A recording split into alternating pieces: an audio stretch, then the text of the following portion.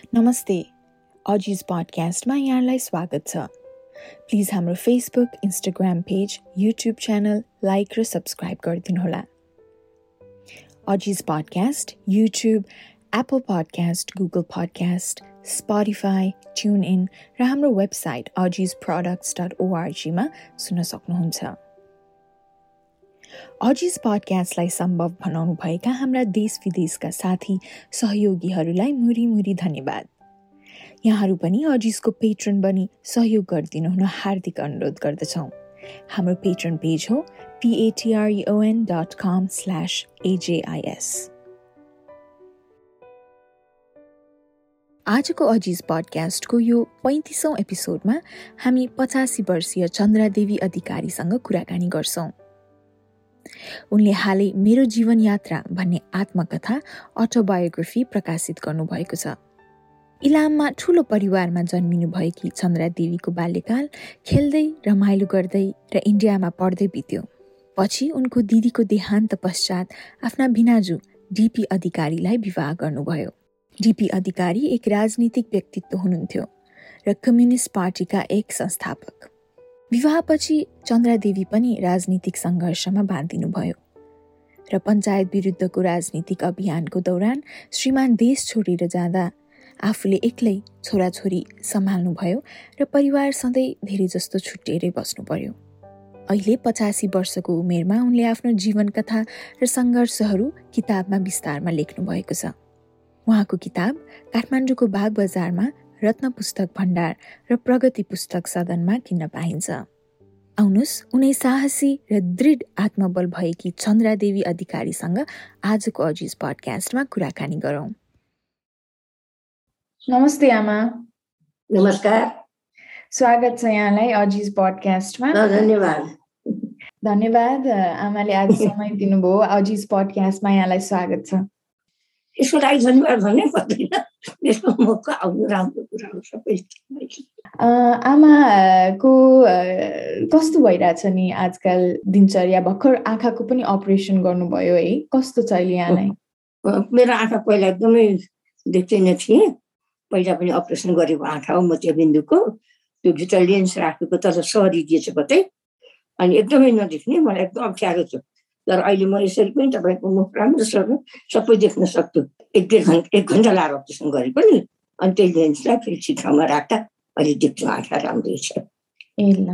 अब भर्खर 1.5 महिना भएको छैन, 5 हप्ता भयो। अब 2 महिनासम्म चाहिँ अलिकति हुने गर्नुपर्छ। त्यसपछि हामी आँखा जाँचेर पावर दिन्छौँ चस्माको भनेर छ तिनीहरूले। बधाई छ आमालाई यो आँखाको अपरेसन सक्सेसफुल भएकोमा। यति हुन्छ भन्ने मलाई लागेको थिएन, भइदियो राम्रो। हजुर।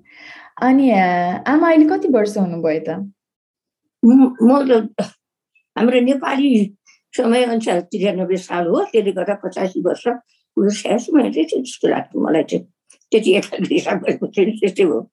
अब अहिले हाम्रो 79 साल लागिसक्यो नि त नेपालको चाहिँ। 85 हुने पर्छ। 85 वर्ष भइसक्नु भयो है। अनि हजुर, अनि अहिले आमाको परिवारमा को हुनुहुन्छ? कोसँग बस्नुहुन्छ? मेरो परिवारमा त अब मेरो एउटा छोरा एउटी छोरी हो। छोरीको बिहा गर्यो, उसको परिवार अमेरिकैमा छन्। उनीहरू पनि केही वर्ष अहिले उनीहरूको परिवार पनि भएको हुनाले उतै गएका छन्। मेरो छोरामा छ उनीहरूको परिवारै। अब यतापट्टि छोरोहरू छन् हो, त्यसको त्यो श्रीमती छोरीको चाहिँ भाउजू हो। अनि उसको आमा चाहिँ चेतनाको आमा हो। त्यो चेतना एउटा नातिनी, नाति छ, अर्को चेतनाको भाइ छ। अब यो अहिले चाहिँ यिनीहरू 2जना श्रीमती मात्रै छन्, यहाँ म मात्रै छु, अरू कोही पनि छैन। कस्तो भइरहेछ परिवारसँग बस्दा? सबै ठिकै छ अहिलेको छोरी परिवार। अब मेरो आफ्नो त धेरै परिवारमा बसेको मान्छे म। मेरो त 7-8 वटा दिदीबहिनी, 5 दाजुभाइ र आफ्नो धेरै काकाको पनि वरिपरि सबै परिवार बसेको हुनाले त्यस ठुलो परिवार बस्दा सानो परिवार र पनि अब त बानी नै भइसक्यो एक्लै बस्ने पनि। जो परि आउँछ त्यसलाई ठिकै मान्नुपर्छ। हो एकदम। अनि आमा हाम्रो कुराकानी अब आमाको किताबबाटै सुरु गरौँ न त। आमाले भर्खर आफ्नो किताब लेख्नु भएको छ, मेरो जीवन यात्रा भनेर, होइन? त्यही यात्रा कुनै त्यो बनावटी कुरा केही होइन, एकदमै यथार्थ कुरा। अरू धेरै नै थियो लेख्नुपर्ने, कति कुराले गर्दा सबै चाहिँ लेख्न पनि सकिएन। अनि त्यही किताबबाटै सुरु गरौँ न त। आमाले यो किताब चाहिँ म लेख्छु, यो लेख्नु पर्यो मेरो जीवन यात्राको बारे भनेर चाहिँ त्यो सोच कहाँबाट आयो अनि कति टाइम लाग्यो त आमालाई यो किताब लेख्न? मलाई यो त्यति टाइम लाग्नु पर्ने त होइन। अब यसै नै घरमा अब यो कोही नहुने, कहिले अमेरिका जान्छन्, कहिले कता जान्छन्। मेरो श्रीमान हुनुहुन्थ्यो बुढो, उहाँ पनि 95 वर्षमा बित्नु भएको, 96 वर्ष भए, तर उहाँ सक्रिय नै हुनुहुन्थ्यो। पछि अलिकति उहाँलाई डिमेसिया जस्तो भइदियो अनि अलिकति बिर्सिन थाल्नुभएको थियो। अनि र पनि एकछिन एक्लै पनि बस्न नसक्ने, अनि मलाई कराइ नै रहनुहुन्थ्यो। त्यस्तो त्यस्तो पर्दाखेरि मलाई लाग्यो 1 वर्षभन्दा पनि धेरै लाग्यो। आफूले भने जस्तो पनि मैले गर्न सकिनँ, समयकै अभाव के केले निकै ठुलो हुन्थ्यो त्यो। मलाई राजनीतिमा हामी भोगेर आएको दुःख उता त्यो पाटो पनि मलाई देखाउनु थियो। खास उद्देश्य चाहिँ त्यो लेख्ने हो। अनि मैले अब त्यो लेख्न थालेपछि त आफ्नो पनि त केही लेख्नु पर्यो, होइन? म कहाँबाट आएँ, कसरी आएँ, के गरेँ, त्यसमा मात्रै त्यति परेको हो। तर 1 वर्ष भनेको त आफ्नो जीवन यात्रा लेख्नलाई त छोटै समय हो नि, त्यति लामो त? त्यति समयमा लामो लेख्न सक्थेँ मैले धेरै, तर मलाई त्यो सबैको त्यस्तै परिआयो। अनि त्यहाँबाट पनि त्यो कुरालाई मैले धेरैतिर तान्न चाहिनँ, आफ्नो घरायसी कुरालाई चाहिँ। अब त्यो कुराको लागि नेपालमा पढिदिने मान्छे धेरै हुँदैन। यो बुढी हामीले काम नपाएकोलाई गन्थन गरिछन् भन्नुहुन्छ नि। अनि मलाई देखाउनु चाहिँ अर्कै कुरो थियो, पछाडिको च्याप्टरहरू। त्यसको लागि मैले लेखेको हो। हजुर, किताबमा त आमाले धेरै विस्तृत रूपमा लेख्नु भएको छ आमाको जीवन यात्रा, होइन? अहिले हाम्रो कुराकानी चाहिँ आमाको बाल्यकालदेखि नै सुरु गरौँ न त। आमाको जन्म इलाममा भयो, होइन? कस्तो थियो बाल्यकाल, त्यहाँदेखि अलिकति सुरु गरौँ न त आमा। मेरो परिवारमा भन्नाले मेरो बुवा चाहिँ लकडाउन भन्थ्यो त्यस बेलाको जागिर के हो। इलाम डिस्ट्रिक्ट हो, नाम्सानी भन्ने गाउँ हो। त्यहाँभन्दा अलिकति नजिकै चाहिँ इन्डियाको बोर्डर पर्छ भने त्यहाँनिर मेरो बुवा लकडाउन हुनुहुन्थ्यो। अनि एकदम शक्तिशाली नै भन्नु पर्यो त्यस बेलाका जमानामा, होइन? लकडाउन हुने, जागिर खाने मान्छे, सुब्बा हुने, उनीहरू ठुलो पद हो त्यस बेलाको। अनि मेरो परिवार चाहिँ के भने मेरो जेठी आमाको मृत्यु भएपछि मेरी आमालाई बिहा गरेको दाजुभाइ, मेरा 5 जना दाजुभाइ, जेठीपट्टिको दाजुहरू 3 जना, मपट्टिको 2 जना, एउटा दाजु एउटा भाइ, मेरो भाइ भर्खर बुझ्यो। अनि त्यहाँबाट उतापट्टिको एउटा दिदी, माइपट्टिको 8-9 दिदी गरेर त 12-15 जनाको परिवार एकदमै ठुलो। अनि भाउजूहरू, अनि भलाभदै गर्दा त धेरै नै भयो। अनि मेरो बुवाको चाहिँ अब त्यस बेलाको जमिनदार, धेरै जमिनहरू, धनी परिवार भन्नु पर्यो। त्यहाँ पूर्वमा मेची अञ्चल भन्ने चलन थियो नि, अहिले अञ्चल हटाएर प्रदेश बनाए। त्यस्तै परिवारमा हाम्रो जीवन हुर्कियो। त्यस बेला पढ्ने लेख्ने चलन यता त्यति गाउँघरमा त्यति थिएन। तर सन् 15 चाहिँ दार्जिलिङमा इन्डियामा अङ्ग्रेजको शासन थियो नि, अङ्ग्रेजहरूले शासन गर्थ्यो नि त इन्डियामा त त्यस बेला। त्यसले गर्दा त्यहाँ त शिक्षाको त एकदमै भइसकेको थियो नि। अनि त्यो सँगले गर्दा मेरो दाजु भाइहरू बुवाहरूले पढ्नेमा एकदमै इन्ट्रेस्ट राखेर सानै बालक कालदेखि छोरा छोरीलाई सबैले सम गरेर पढाउनुपर्छ भन्ने उहाँको धारणा थियो। सबै मेरो दाजुहरू तिनै दार्जिलिङमा बसेर पढेको हो। आमा पनि दार्जिलिङमा गएर पढ्नु भयो त? बसेँ, त्यसो पनि लेखेको छु नि। मैले पढेको त होइन, त्यहाँ बसेर चाहिँ राजनीतिमा सम्पर्क भयो। पछि गएर पढ्दा थाहा पाएछ। अब त्यहाँनिर त को स्कुल हुन्थ्यो, कुन स्कुल के हुँदैन थियो, सबै दाजुभाइहरू एकै ठाउँमा बस्ने स्कुल अङ्ग्रेजको जमानामा त्यस्तो थिएन नि। राम्रो पढाइ हुने थियो दार्जिलिङको पहिलाको।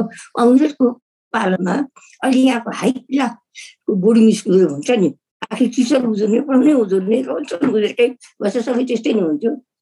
अनि तर आमाले भन्नुभएको छ त्यो किताबमा पनि स्कुल जाने भनेर बिचमा कतै अरू ठाउँमा पनि जानुहुन्थ्यो रे?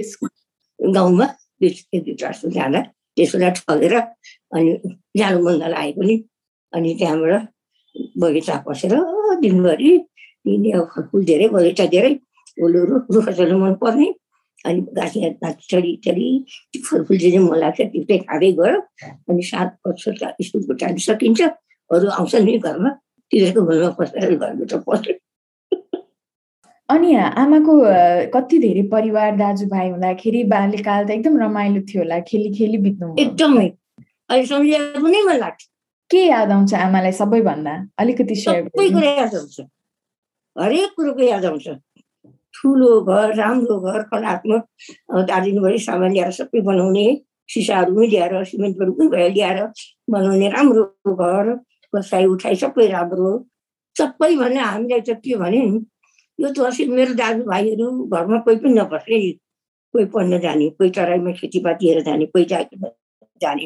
एउटा दाजु यहीँ नै सोध्नु हुनुहुन्थ्यो, यहाँ साइलोटी दाजु, अनि माइल दाजु प्रश्न हुनुहुन्थ्यो, अर्को दाजु जब तराईको खेती हेरेर जानु पर्यो होइन। अनि पहिला पढिसकेर आएपछिका कुरा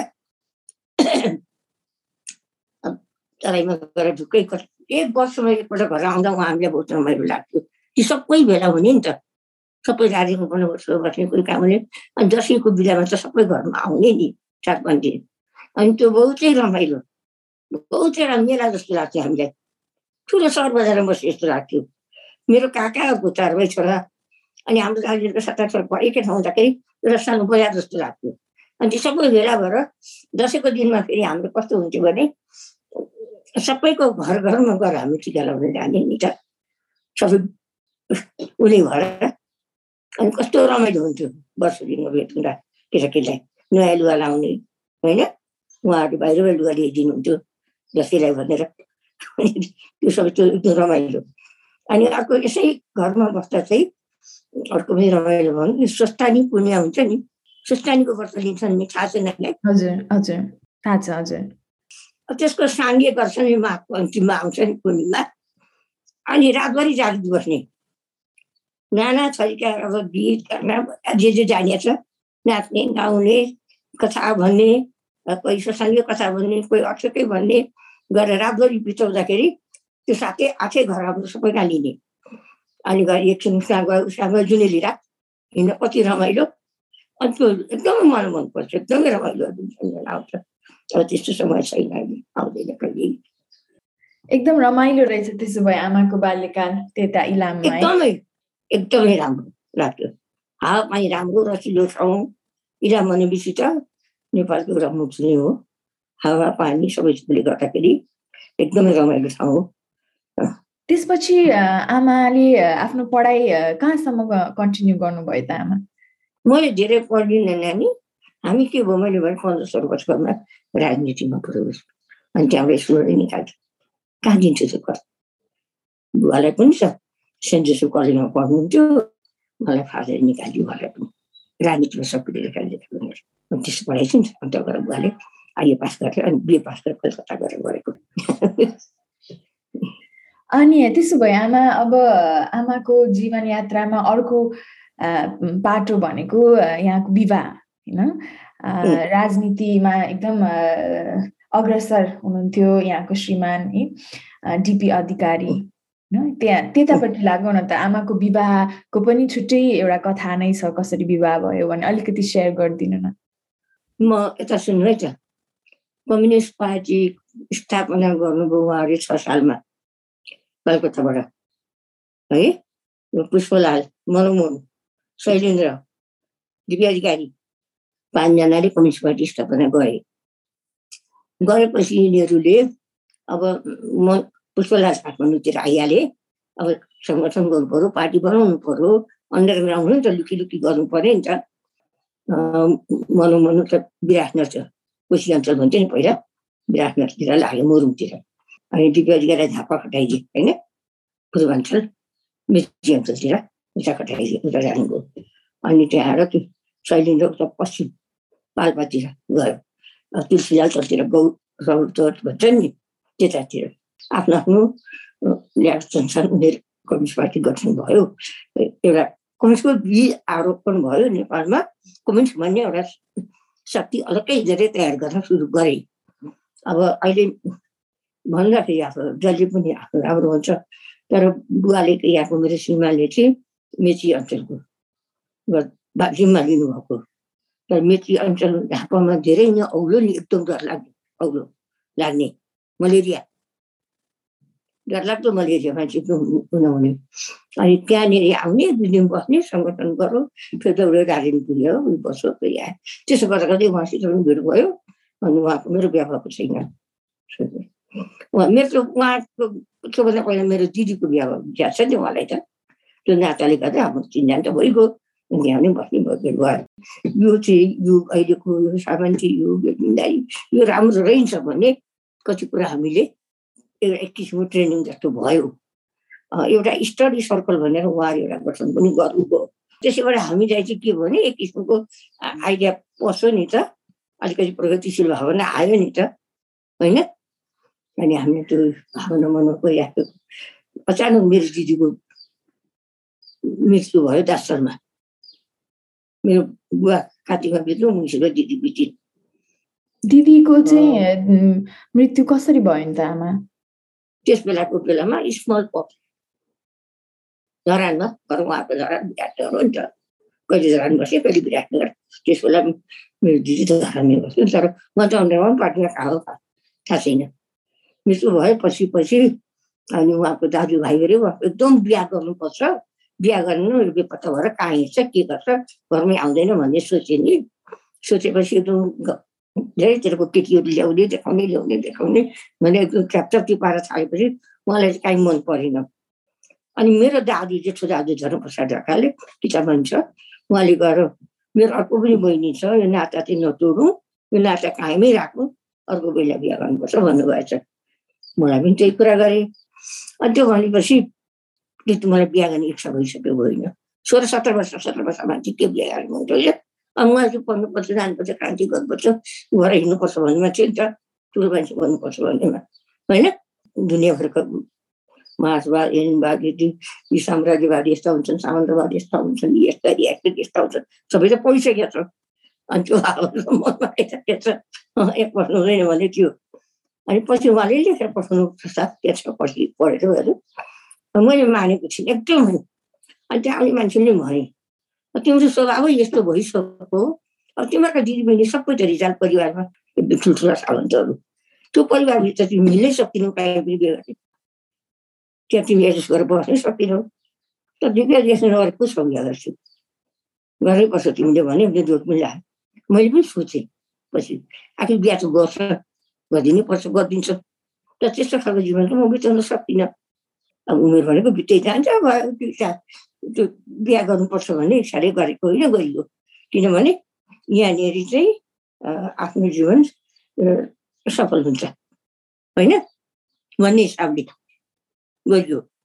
राम्रै भयो, रमाइलो भयो। त्यति नै बेला आमाले किताबमा पनि लेख्नु भएको छ, उहाँले एउटा चिठी पनि लेख्नुभयो यहाँलाई। चिठीमा चिठी लेखेर त प्रस्ताव गर्नुभयो, त भेट त भएन नि त। हजुर, अनि त्यति बेला चिठी लेखेर यहाँको विचार के छ भनेर आमालाई सोध्नुभयो होइन। त्यो चिठी मलाई बडो इन्ट्रेस्टिङ लागेको थियो। सोध्नु भयो, उहाँले चिठी पठाउनु भयो, मान्छे हात बोकाएर, मान्छे आएर 3-4 दिन बस्छ, मलाई कन्भिन्स गर्छ, म मानेको छुइनँ। अनि उसले सम्झाएको मलाई, तिमीले डिपी अधिकारीसँग बिहा गरेर कोसँग गर्छौ भने त भोलि तिम्रा दाजुभाइले आमाले जो पनि ल्याएर आफू जस्तो सामन्तसँग बिहा गरिदिन्छन्, तिमी त त्यहाँ गएर एडजस्ट गर्न सक्दिनौ। मैले सोचेको थिएँ जिरिङ्ग हुन्थ्यो जिउ मलाई, अरूको देख्दै कसरी सक्नुहुन्थ्यो गर्छ कि। ल त त्यसो भए ठिकै छ। अनि दाजुहरूले पनि मन पराइराखेका छौँ, पुरानो ठाउँ, उहाँहरू पनि सम्पन्न मान्छे, पढे लेखेकै मान्छे सबै। त्यस बेलाको जमाना उहाँले दार्जिलिङ सेन्ट जोसेफ कलेजमा पढ्यो, कलकत्तामा पढेको, मैले घरमा पनि सम्पन्न, त्यो पनि छँदैछ। फेरि भाइ भनेर सबैले माया गर्ने, राजनीतिलाई लागेको हुनाले सबैले मान्ने पनि, र बुद्धिजीवी पनि सम्झिने। यहाँभन्दा त अर्को तिमीले पाउँदैनौ भन्छ। ल ठिकै छ त, बिहा गर्नुपर्छ, गरियो होइन। त्यसपछि राम्रो। अनि मैले बिहा गरेर आएँ। अनि मैले यो कपाल ढाक्नु मानिनँ, त्यो साथीहरूलाई कपाल ढाक्नुपर्छ नि, तपाईँहरूको त्यो छैन, थाहा छैन, घुम्टो हाल्नुपर्छ नि, हाम्रो घुम्टै हाल्नुपर्छ, त्यो मैले गरिनँ। किन आमालाई किन घुम्टो राख्न मन लागेन? मन पऱ्यो चाहिँ कहाँ घुम्टो हालेर हिँड्नु, आफू टाउकै छोपेर किन हिँड्नु? अब यसो गर्नुपर्छ नि त। अब घरमा अब जेठाउलीहरू त हुन्छ नि त, ससुरो हुन्छन्, मामा ससुरो हुन्छन्, जति बेला यसो गरेर कसरी हिँड्नु त, यसो मलाई मन परेन। अनि त्यो गाउँ घरमा जो थियो चलन प्रथा त्यसभित्र त हामी भिजेन नि त, आफ्नो परिवारको मर्यादामा बस्दा त। अनि कस्तो भयो त आमाको विवाह त्यति बेला याद छ? कस्तो सेरेमनी? त्यस्तो हाम्रो विवाह त्यस्तो होइन है भनौँ। कस्तो भनेदेखि मेरो बुवा त्यसै साल बित्नु भएको, वर्ष दिन नपुग्दा हाम्रो हुँदैन नि केही पनि गर्न। त्यसले गर्दाखेरि हाम्रो बसाइ झापा हिउँदमा त हामी आफ्नो मौजा हुन्छ नि खेती तराईमा, त्यहाँ बस्ने नि त। त्यहाँ बसेको थियौँ। अनि हाम्रो घरबाट बिहा पनि गर्नु नहुने। अनि झापामा हाम्रो हात्तीकेरा भन्ने ठाउँ छ सुनसरीमा, बेचामोड हुँदा माथि, त्यहाँ गएर मेरो झापामा त उहाँहरू नआउने नि त नेपालतिर त अन्डरग्राउन्ड पार्टी। सिलगढी भन्ने ठाउँमा मेरो आफ्नो आमाको बडाबाउ कान्छो छोरो मामाको घर थियो, भैरप्रसाद आचार्य भन्छे। धेरै सम्पन्न मान्छे नेपालमा, उसको ठुलो सिटी स्टेटहरू सबै भएको, एकाडमी थुप्रो घर छ अहिले पनि। अनि उनकै घरबाट गर्नुपर्छ बिहा। फेरि कम्युनिस्टहरू के भने हामी सिभिल म्यारिज गर्ने, त्यसरी हामी बाजा बजा या गरेर ऊ गरेर हामी बिहा गर्दैनौँ। ल हेर्नु त, त्यस्तो खालको बिहा नगर्ने। अनि उहाँहरूको साथीहरू हाम्रो परिवारको त कोही थिएन, दाजु 2जना 3जना दाजु, एउटा दादाहरू, बहिनीहरू 1-2टा मात्रै थिए। अनि त्यति मात्रै थियो, त्यति गऱ्यौँ। अनि त्यहाँनिर उतापट्टिको चाहिँ कम्युनिस्ट पार्टीको ठुलो नेताहरू जस्तो जति बसुहरू भयो, अनि अरू बङ्गालीहरू थुप्रो, दाजुमा त बङ्गाली नै हो, अनि थुप्रो भए। अनि नेपालबाट गएका कम्युनिस्टहरू भेला भए। अनि हलमा बसे। अनि एउटा गरेर यसरी माला लगाइदिने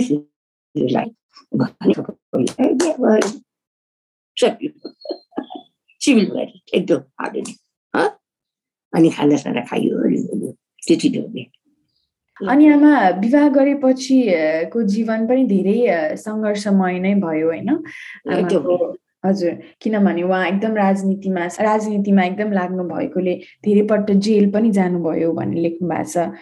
जेल जानु भिन्दै कुरा छ, तर अन्डरग्राउन्ड पार्टी भन्नाले घरमै नबस्नु त, इन्डिया बस्नु, लुकेर बस्नु।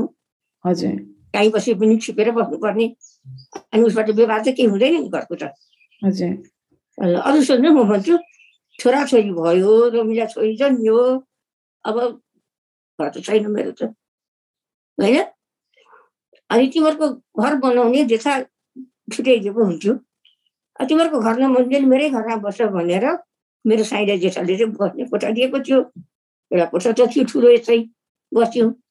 तर तराईको घरमा किचन घरभित्र हुँदैन थियो त्यस बेला, होइन? हल्कै हामीले यसो के भाडा बाहिर किचनमा ल्याएको थियो। अब हामीको चाहिँ कस्तो भने नानी, आफ्नै कुरा आइहाल्छ फेरि। अब हाम्रो घरमा चाहिँ आफूले त भान्सामा यताउति काम गर्नु पनि नपरेको, त्यो पनि थाहा छैन। अनि फेरि हाम्रो त घर पाहाडमा चाहिँ ठुलो घरमा अलग्गै भान्सा, घरभित्रैबाट जाने त्यस्तो हुन्थ्यो। भित्रभित्र सबै हुन्छ, हामीले त्यस्तो खाने नानीमा त्यो किचनमा त त्यो थाहा पनि नहुने। अनि त्यहाँ काम गर्न बहुतै गाह्रो नानी, बहुतै गाह्रो। म त्यसमा पानी पर्छ 6-7 दिन, यति ड्रम छ पानी, त्यहाँबाट त्यहाँ गएर पकाउनु पर्ने। त्यहाँ साँपको कुरा लेखेको छ मैले पढ्नुपर्छ है, गोमन साँप त्यसरी हुने पुरो कष्टकर जीवन। अनि त्यो पानीमा हिलोमा उता गयो, अलिकति पानी लिएर खुट्टा धोएर भान्सामा पस्यो, घरभित्र आयो, अलिकति पानी लिएर फेरि खुट्टा धोएर घरभित्र पस्यो। सम्भव हुन्छ त्यस्तो त कहिले नगरेको। आमा साँपको कुरा पनि यसमा भनिदिनुहोस् न। अनि सुतेको ठाउँमा नि साँपै आउने, यता भन्ने साँपै हुन्छन्, उता पनि साँपै। अनि भ्यागुचा पकाउँदा पकाउँदै कहिले तरकारीमा नि भ्यागुचा उठेर परेको हुन्छ। त्यस्तो पनि अहिलेको जस्तो आधुनिक किचन हुँदैन छैन हौ। त्यो आगो बालो पकायो, काहीँ न काहीँबाट हो त्यो भ्यागुचा त उफ्रेर आइहाल्छ। कतिपल्ट भ्यागुचा कराएर पाकिहाल्छ। अनि त्यसपछि के भयो भने म चाहिँ पहिलेदेखि नै बिहान सबेरै उठ्न सक्दैन थिएँ, किन हो के कारण हो, अहिले पनि सक्दिनँ। अहिले पनि म ढिलो उठ्छु, पहिलाभन्दा चाहिँ अलिक छिटो पनि उठ्छु होला, तर उठेर आएर यताउति गरेर सक्दिनँ। ढिलो उठ्ने अन्त उस्तै राति गर्मी छ, गर्मी भनेपछि कहिले नदेखेका मान्छे। हामी त हिउँदमा 1-2 महिना जाडो सल्लाहमा चाहिँ तराईमा बस्ने, न त पाहाडमै जाइहाल्ने। अनि त्यहाँबाट त धेरै बजी सुतेछु, पकाएर चाहिँ खानै पर्छ। अनि त्यहाँ जो काम गर्ने केटा थियो एउटा सानो राम, त्यसको नाम राम भने बोलेन थियो, कहाँ गएको थियो त भने गरेको आवाज त म सुन्दैछु है। बिहान सुतेर आँखा प्रष्ट पनि हुँदैन, निद्रा त पुरै आँखा जुरको बोरा देखिया छ? हजुर हजुर देखाएको छु हजुर अहिलेको चाहिँ प्लास्टिकको आउँछ नि हजुर जुरको बोरा त्यहाँनिर चामल धान चाना चाहिँ हुन्छ भित्र अनि त्यहाँ यो केटो चाहिँ यहाँ आटा सुतेर सुकाएर जस्तो लाग्यो नि मैले बोलाएपछि उसबाट कान्छ भने त्यो नाङ्लो यसो हातमा लिएर चामल झिकिदिन्छु भनेर यसो के गरेको चाहिँ त्यो बोराको रङ त सागको रङ एउटै फेरि खास गरी गोविन्द सागको रङ त्यस्तै हुन्छ कहिल्यै देखेको छैन नानी मैले त्यो साग त्यस्तो गोविन्द साग आमा त साग आयो पर भन्छ एकदम विषालु त्यो त कोब्रा भनेपछि अनि त्यो बाप रे बाप म त यस्तो आत्तिएर साङ्लो फाँकेर अजिगर बाहिर आँगनमा निक्लेछु भन्दै कठारी निक्ल्यो त्यो मैले चाहिँ के सुनेको मेरो बुहारी यस्ता कथाहरू हुनुहुन्थ्यो पहिला क्या बाघले यसो गर्छ भालुले कोर्छ मान्छे भन्नुहुन्थ्यो के सुनाउनुहुन्थ्यो अनि अजिगर रहेछ ठुलो सास भेट्छ सासैले मान्छे तान्छ मैले सुनेको थिएँ अनि त्यो बुजुल्टो भएर बसेर अभ्यास गर्छ त्यो त ठुलो देख्दा त अजिगरै रहेछ भने जाने म चाहिँ कहाँको कोब्रा भन्ने चिन्नु मैले देखेँ चाहिँ थिएन आए सबैजना मेरो आमाले धन्यवाद धन्यवाद हातै यसो गएको जाने त्यो के भयो दर्शनबाट मलाई खालि त्यो के मरिएको थिएँ म अनि त्यही रामबहादुर भने केटो कता गर्थ्यो आज दौडेर कहाँ पसेर त्यो दुलाभित्र पसेर किटकेर मारेर निकालेर फ्याँको दिएको छ त्यस्तो अनि मलाई यो तराईको जिन्दगी नि अहिले पनि मलाई मन लाग्दैन अनि कसो काठमाडौँमा आइयो जे जसो भने हामी नजाने पहाड तराई चाहिँ भनेर अनि हामीले यहाँ घरसम्म गरेर बसेको जाने नजाने तराई त कहिलेकाहीँ आफ्नो मान्छे हुन्छ भेटघाट गरेर जाने मात्रै पहाड त्यहाँ चाहिँ बस्नु सक्दिनँ म पहाडमै हुर्क्यो पहाडमै बस्यो अन्त त्यो मनै परेन अनि त्यस्तो लाग्छ मलाई चाहिँ हजुर आमा कस्तो फरक एकदमै फरक जीवनमा जानुभयो है विवाहपछि तर पनि मैले चाहिँ नि आफूलाई यस्तो कुरोलाई चाहिँ समस्या सम्झिनँ नानी कहिले पनि आउने जाने सङ्गति हो यसमा त्यस्तै हो भन्ने सम्झे तर मेरो आमै मैले यस्तो गरेर त्यस्तो गर्छु भन्ने मान्छे त्यो होइन त्यो त प्रक्रिया हो आउँछ जान्छ होइन सधैँ बसिरहने त होइन त्यस्तै दिएँ मैले गाह्रो मलाई भएन अनि आमा त्यसो भए अलिकति यो यहाँको श्रीमान राजनीतिमा लाग्दाखेरि आमाले आफै एक्लैले घर सम्हाल्नु परेको बच्चाहरू हेर्नु परेको यो पनि अलिकति सेयर गरिदिनुहोस् न आमा बाफले बहुत दुःखदायी हुन्छ नि यसो भयो नि 2017 सालको सुरुमा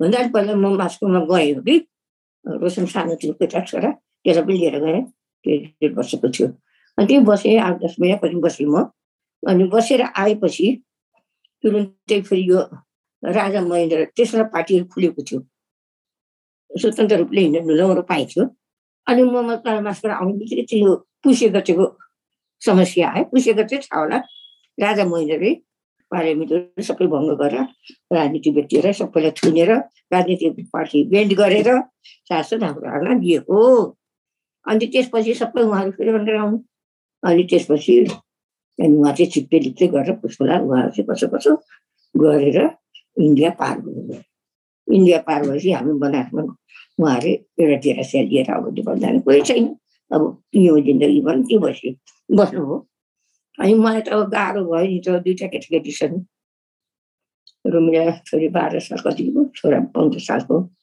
2टा केटाकेटी छन् एकैपल्ट बिमारी हुन्छन् बसाइको त्यस्तो घरमा बस्नुपर्छ छुटेको छ कोठोमा साप आउँछ कसरी बाँच्यो जस्तो लाग्छ मलाई भुइँचालोमा छुट्टै छ यस्तै तर त्यहाँ टाटीको घर हुन्छ नि पहिला त बाँसको चित्र त्यहाँ माटाले भित्र बाहिर लिपेको होइन अहिले यस्तो सिमेन्टी हुँदैन थियो नि त त्यति बेला अनि त्यहाँ सबै जहाँ मुसा छ त्यहाँ साप आउँछ कसरी बाँच्यो मलाई त्यस्तो लाग्छ अहिले भुइँबाटै चढेर आउने साप पानी परेपछि त्यो चौरभरि पानी जमेर किरा फटेर साप त सबै घरभित्रै पुस्यो हुन्छ नि एकदम सबभन्दा चाहिँ मलाई डर लाग्ने मन नपऱ्यो त्यो हो नानी अनि 2-4 वर्ष यस्तै दुःख सुख गरेँ कहिले माइत कहिले गरेर बसेँ त्यसलाई लिएर बसेँ 2 एकैचोटि बिमारी हुन्छन् त्यस बेला भुइँटुङ्क अनि अहिलेको जस्तो चाहिँ पढेर दुनियाँभरको बिमारी थियो नि अहिले छैन पनि पेसेन्ट धेरै निको भएर खोक्टा खोक्टा खोक्टा हुर्के कतिजना मरे अरे भन्छन्। त्यस्तो पनि के थियो के बिमारी हो त्यस बेलाको। जाउँ कतै लिएर राखेको भने पनि त्यति हिलो छ, चप्पल जुत्ता लगाएर त्यो हिलोमा गाडिन्छ, ती छोडेर खालि खुट्टा हिँड्नुपर्छ। त्यस्तरी पनि गरेको नानी एकदम दुःखदायी कुरा। अब राजनीतिमा लाग्नु पैसा पनि त प्रोसेस हुँदैन नि त। जब कसैको श्रीमानले कमाउँदैन भने अर्काले त कमाएर दिँदैन, दिन्छ त। अनि आमाले यसरी कति वर्ष बिताउनु भयो त यहाँको श्रीमान बनारस? धेरै लामो बिताए नानी, 17, 18, 19, 20, 21, 22 साल भएपछि चाहिँ 5 वर्षपछि चाहिँ अब घरमा एक्लै बसेको अरे। अनि यो अराष्ट्रिय तत्त्वको घर भन्छ, सारा पुलिसले घर घेर्छन्। ती लेखेकै छु, पछि बुझेर्नु। बत्तीको बल्ब पनि झिकेर लगिदिन्छन्, बत्ती बल्ब पनि फुटाइदिन्छन्। अनि घरमा आउने गरम गरम गरम बुट्टाहरू वरिपरि हिँड्ने, डर लाग्छ नि त। चोर आयो, मान्छे के आयो, के गर्छ भने डर लाग्दैन। अनि बसै नसक्ने। अझै जस्तो होस् छोरीलाई उहाँ टर्चपोकमा राखिदिएको थियो, इलाम जिल्लाकै अर्को ठाउँ थियो त्यो स्कुल, राम्रो स्कुल त्यस बेला, त्यहाँ राखिदिएको थियो पछि। अनि यो छोरालाई जे जसो होस् हाम्रो अलिअलि जमिन अरे अलिकति बेचेर के पैसा बनाएर यसलाई चाहिँ खरसाङको डाबिल भन्ने स्कुल छ नि, अङ्ग्रेज गोपाल राम्रो अङ्ग्रेज स्कुल खोलेको छ नि, त्यहाँ त डाबिलमा लगेर राखिदियो। राखेर म फेरि विराटनगर आएँ। आफ्नो पनि यताउति केही बेला गरेर लिएर जानु पर्यो बनारस त। बुवा त उहीँ हुनुहुन्छ बनारसमा। बनारसको नारायण दीक्षित गल्लीमा एउटा घर भाडा लिएर, कोठा भाडा लिएर बस्नुभएको थियो। अनि केही लिएरै जाउँ बनारस जाँदा केही खर्च चाहिन्छ भनेर म विराटनगर खोज्न थालेँ। उहाँ म बनारस नपुगिकन तेरो छोरो बिमारी छ भनेर उहाँलाई वायरलेस पठाएको छ खबर। वायरलेस चल्थ्यो नि त्यस बेला त, अहिले जस्तो टेलिफोन त थिएन। अनि हे भगवान् के गर्ने अब कसो गर्ने, उहाँलाई फिटपिटी परेछ। के भएको रहेछ त आमा? टाइफाइड। अनि टाइफाइड भएको रहेछ। अनि अब त्यहाँ एकजना बुढी काशीवासी बुढी हुनुहुन्थ्यो।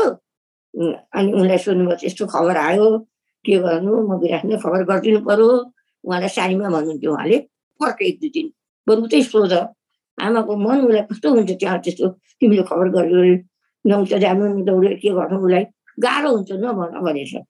अनि ल त भने पर्खेर अर्को 2 दिन बस्दाखेरि अलिक राम्रो भयो, परिचयहरू अलिक खान थाल्यो भनेर खबर गरिदिएछ। अनि त्यसरी ढुक्क भयो। म 2-4 दिन 1 हप्तापछि गएँ, यस्तो यस्तो स्थिति आएको थियो भन्नुभयो। अब हामी त बनारसमा गल्लीमा बस्यौँ 2 जना। अब इन्डियामा के सहायता हुन्छ र, अहिले जस्तो सजिलो पनि थिएन इन्डियाबाट आउनु जानु पनि। रेल चढेर आउनु पर्ने, 2-3 ठाउँमा रेल बदल्नु पर्ने। इन्डियाको फेरि कस्तो हुन्छ बसाइ, एकजना आउनु जानु कति गाह्रो। अहिले नारी हक, नारी शिक्षा, नारी के भन्छ, त्यस बेलाको इन्डिया चाहिँ कस्तो थियो त, डरलाग्दो थियो नि। एक्लै हिँड्न पनि गाह्रो थियो नि त। अनि यो सबै त सम्झिँदाखेरि डर लाग्ने कुरा छ नानी, एकदम डर लाग्छ।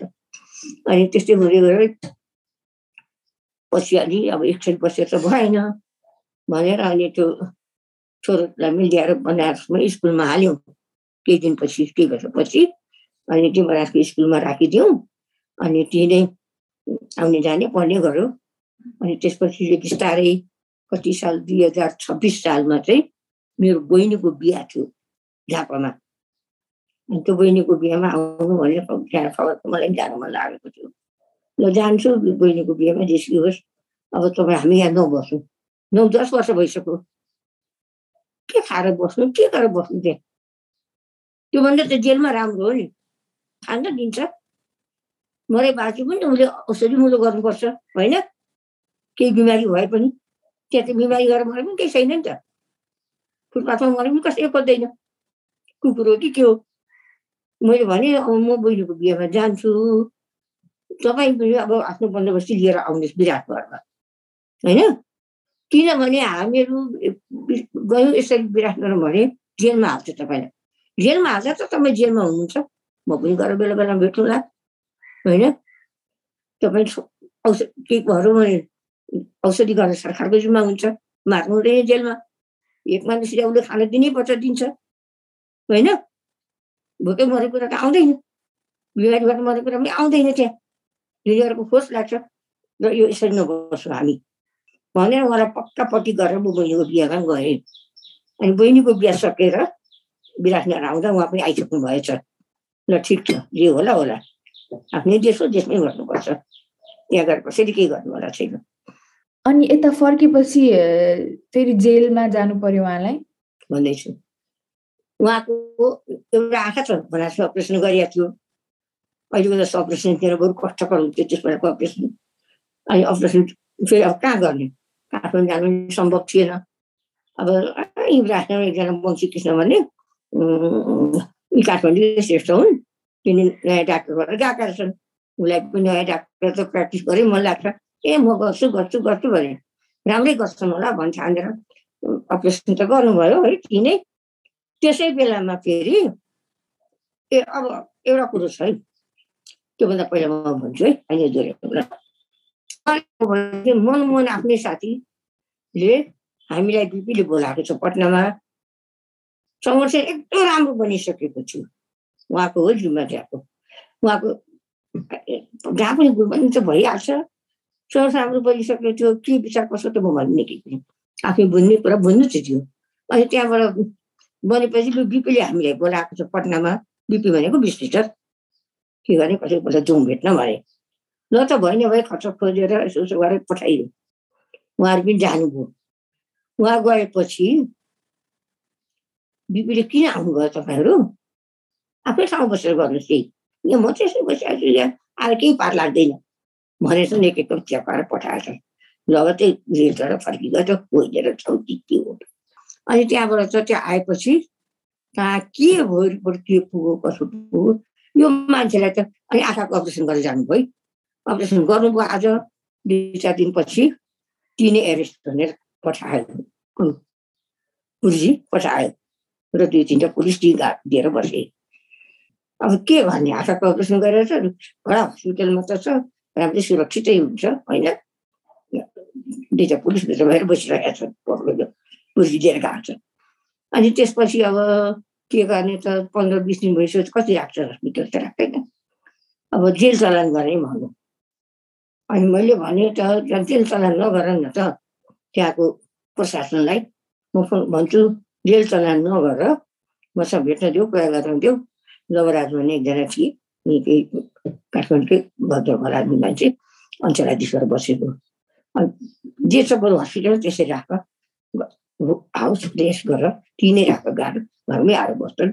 अनि पछि टाइम बसी जानुपर्छ, लाग्नु भनेको माने जेलमै पठाइदियो। अनि जेलमा गएपछि आफूले पकाउनु खानु पानी बोक्नु दुनियाँ गरेर त त्यो आँखा राम्रो भएन क्या। मलाई आँखाको समस्या भइ नै रह्यो, त्यो राम्रो भइदिएन। अनि त्यस बेला अपरेसन अहिले जस्तो आधुनिक पनि थिएन नि, अहिले कष्टकरै थियो। अनि त्यस्तै भयो। अनि त्यसपछि उहाँलाई यहाँ ल्याए। नरेन्द्र प्रसाद रिजाल भन्ने हाम्रो आफ्नो उहाँको मामाको छोरो, उनी प्रधानमन्त्री थिए। उनलाई भन्ने सुरु गरेर भ्याली एरेस्ट गरेर काठमाडौँमा राखिदियो। काठमाडौँको त्यो इन्द्रचोकमा छ नि केटी कुन्ती होटल भन्थ्यो नि पहिला, त्यो पत्रकारहरूको आफ्नो चिन्जान भएको हुनाले केही सहुलियतमा त्यो होटलमा कोठा मिलाइदिए। अनि त्यहाँनिर बस्नुभयो। अनि 2-3 महिना भइसक्यो। कति बस्नु, काठमाडौँको खर्च थाल्नु पनि गाह्रो छ होइन, महँगो हुन्छ सबै कुरो। अनि बस्दा बस्दै अनि उसलाई भन्छौँ गरेर शान्तिपूर्ण तरिकाले बस्ने हो। अनि बल्ल विराटनगर जान छोडिदियो। विराटनगर छोडेपछि अनि विराटनगर जानुभयो। अनि त्यस्तै दुःखदायी कुरा जाने कति। अनि यो सबै दौरानमा चाहिँ आमा अनि छोराछोरीहरूको अवस्था चाहिँ कस्तो थियो, आमाले कसरी बिताइरहनु भएको थियो त्यो समय गाह्रो? कल्पनै नगर्नु न, एउटा त्यसरी बित्दो रहेछ समयले होइन। समय आउँदछ त्यो समयले जसरी बिताउनु पर्छ त्यसरी बिताउँछ। त्यहाँ त आफूले त प्रयत्न त आफूले सकेसम्म जानेसम्म गर्नै पर्छ।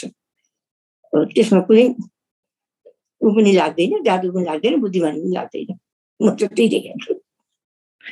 भनेपछि अब 85 वर्ष हुनुभयो, आमा यत्रो धेरै जीवनमा धेरै कुरा देख्नुभयो, धेरै कुरा गर्नुभयो होइन। अब पछाडि यसो फर्केर हेर्दाखेरि चाहिँ आमालाई आफ्नो जीवन कस्तो भयो जस्तो लाग्छ? मेरो जीवनमा मलाई गुनासो काहीँ पनि छैन। एउटा कुरो के भने श्रीमान छौन्जेली मैले के सोचेँ भने म पनि लेख्न पढ्न म केही गर्न म एकदमै सक्थेँ, एकदमै सक्ने, एकदम ट्यालेन्ट हो म। तर मैले त्यता लाग्दाखेरि श्रीमानलाई सहायता नहुने, होइन? जे हुन्छ उनीहरूलाई सहायता गर्नुपर्छ, मैले उनीहरूले गर्छ, मैले त्यता धान्नुपर्छ भन्ने सोचेँ। त्यो स्वार्थ मलाई आएन कहिले, अहिले पनि आउँदैन। हजुर आमा, अहिले चाहिँ आमाको जीवन कस्तो छ त? अहिले ठिकै छ। मान्छेको जीवन जस्तो हुनु पर्थ्यो एउटा मान्छेको जीवन कस्तो हुन्छ? म आफै हुँ। जब म ठिक छु सबै ठिक छ। एउटा उखान छ नि, आफू भलो जगत भलो। म बलियो छु, मै ठिक छु। म दुर्बल भएँ भोलि मलाई सबैको ठिक, त्यो काहीँ पनि ठिक भएर आउँदैन। मेरो शरीर साथ दिएन भने मलाई कसले साथ दिन्छ? त्यस बेला सबैको दुःखदायी हुन्छ अवस्था, मेरो पनि हुन्छ, अर्को पनि हुन्छ, अर्को पनि हुन्छ। त्यसरी नै सोचेँ मैले चाहिँ। ठिकै हो? एकदम ठिक कुरा गर्नुभयो आमाले, एकदम ठिक कुरा गर्नुभयो आमाले। यो समय रुने कुरा आउँछ, यस्तो बेलामा यो अवस्था यस्तो भनेर कसैले सहयोग गर्छ, त्यो ठिकै छ, होइन? गर्दैन भनेर उसमा रुने कराउने कुरा आउँछ, आउँदैन नि। हजुर आमा, यही सिलसिलामा मैले अर्को प्रश्न सोधिहालेँ। हाम्रो यो अजिज पडकास्टमा म सबै हजुरआमा हजुरबुवाहरूलाई यो प्रश्न सोध्ने गर्छु। आमाले चाहिँ अब यङ जेनेरेसनलाई, युवाहरूलाई, यहाँभन्दा सानोहरूलाई के उपदेश दिनुहुन्छ, के एडभाइस दिनुहुन्छ? म चाहिँ अब कस्तो खालको एडभाइस भनेदेखि नि, अब एडभाइसमा मलाई अब त्यस्तो विधि एडभाइस दिने क्षमता चाहिँ मसँग छैन नि। तर मैले आफ्नो सोचाइ भोगाइमा कुनै पनि काम गर्दाखेरि यो कसैलाई दोष नलाऊ। दोष कसलाई लाउनु छ हामीले भने आफ्नो कमजोरीलाई। अब आमा, हामी अन्तर्वार्ताको अन्त्यतिर आइसक्यौँ, होइन? आमासँग आज कुरा गरेर एकदमै रमाइलो लाग्यो। अब अन्त्यमा मैले नसोधेको अथवा सोध्न बिर्सेको, आमालाई केही भन्ने इच्छा लागेको अरू केही कुरा छ कि आमा? मसँग छैन नानी त्यति केही कुरा कि अब के छुटपुट रहेको छ त्यो किताबबाट हेर्नु। अब अहिले चाहिँ मैले नानीको इच्छा मुताबिक भन्न सकिनँ, होइन? आमाको यो किताब मेरो जीवन यात्रा अब श्रोताहरू कसैले सुनिराख्नु भएकोहरूले मलाई पढ्न मन लाग्यो भनेर किन्न चाहनुभयो भने यो कहाँ पाइन्छ त आमा? त दिल्ली बजारमा बुक स्टल छ, त्यो नाम चाहिँ के हो, त्यहाँ पाइन्छ भनेर आफ्नो कोही साथी कोही त्यस्तो चाहने भयो भने त्यहाँबाट लियो भन्न सकिन्छ। हुन्छ आमा, एकदमै धन्यवाद। आमालाई चाहिँ आज कति कुरा मसँग सेयर गरिदिनु भयो, आफ्नो किताबको बारे, जीवनको बारे, सङ्घर्षको बारे, होइन, परिवारको बारे। त्यसको लागि एकदमै धन्यवाद आमालाई। ल नानी, मलाई रमाइलो लाग्यो, म पनि खुसी छु नानीले मौका दिएको, बोल्न पाइयो, भएको कुरा आफूलाई सोधिनु खोजरी जो छ मेरो मनमा, जो मैले अनुभव गरेको थियो त्यो मैले भन्न पाएँ। खुसीको कुरा छ यो, खुसी लाग्यो। हस्, धन्यवाद आमा। धेरै धन्यवाद नानी। अजिज पडकास्टलाई सम्भव बनाउनु भएका हाम्रा देश विदेशका साथी सहयोगीहरूलाई मुरी धन्यवाद। यहाँहरू पनि अजिजको पेट्रन बनी सहयोग गरिदिनु हुन हार्दिक अनुरोध गर्दछौँ। हाम्रो पेट्रन पेज हो patreon.com/ajis। Ajiz podcast YouTube, Apple podcast, Google podcast, Spotify, TuneIn र हाम्रो वेबसाइट ajizproducts.org मा सुन्न सक्नुहुन्छ। प्लिज हाम्रो Facebook, Instagram page, YouTube channel like र सब्सक्राइब गरिदिनुहोला।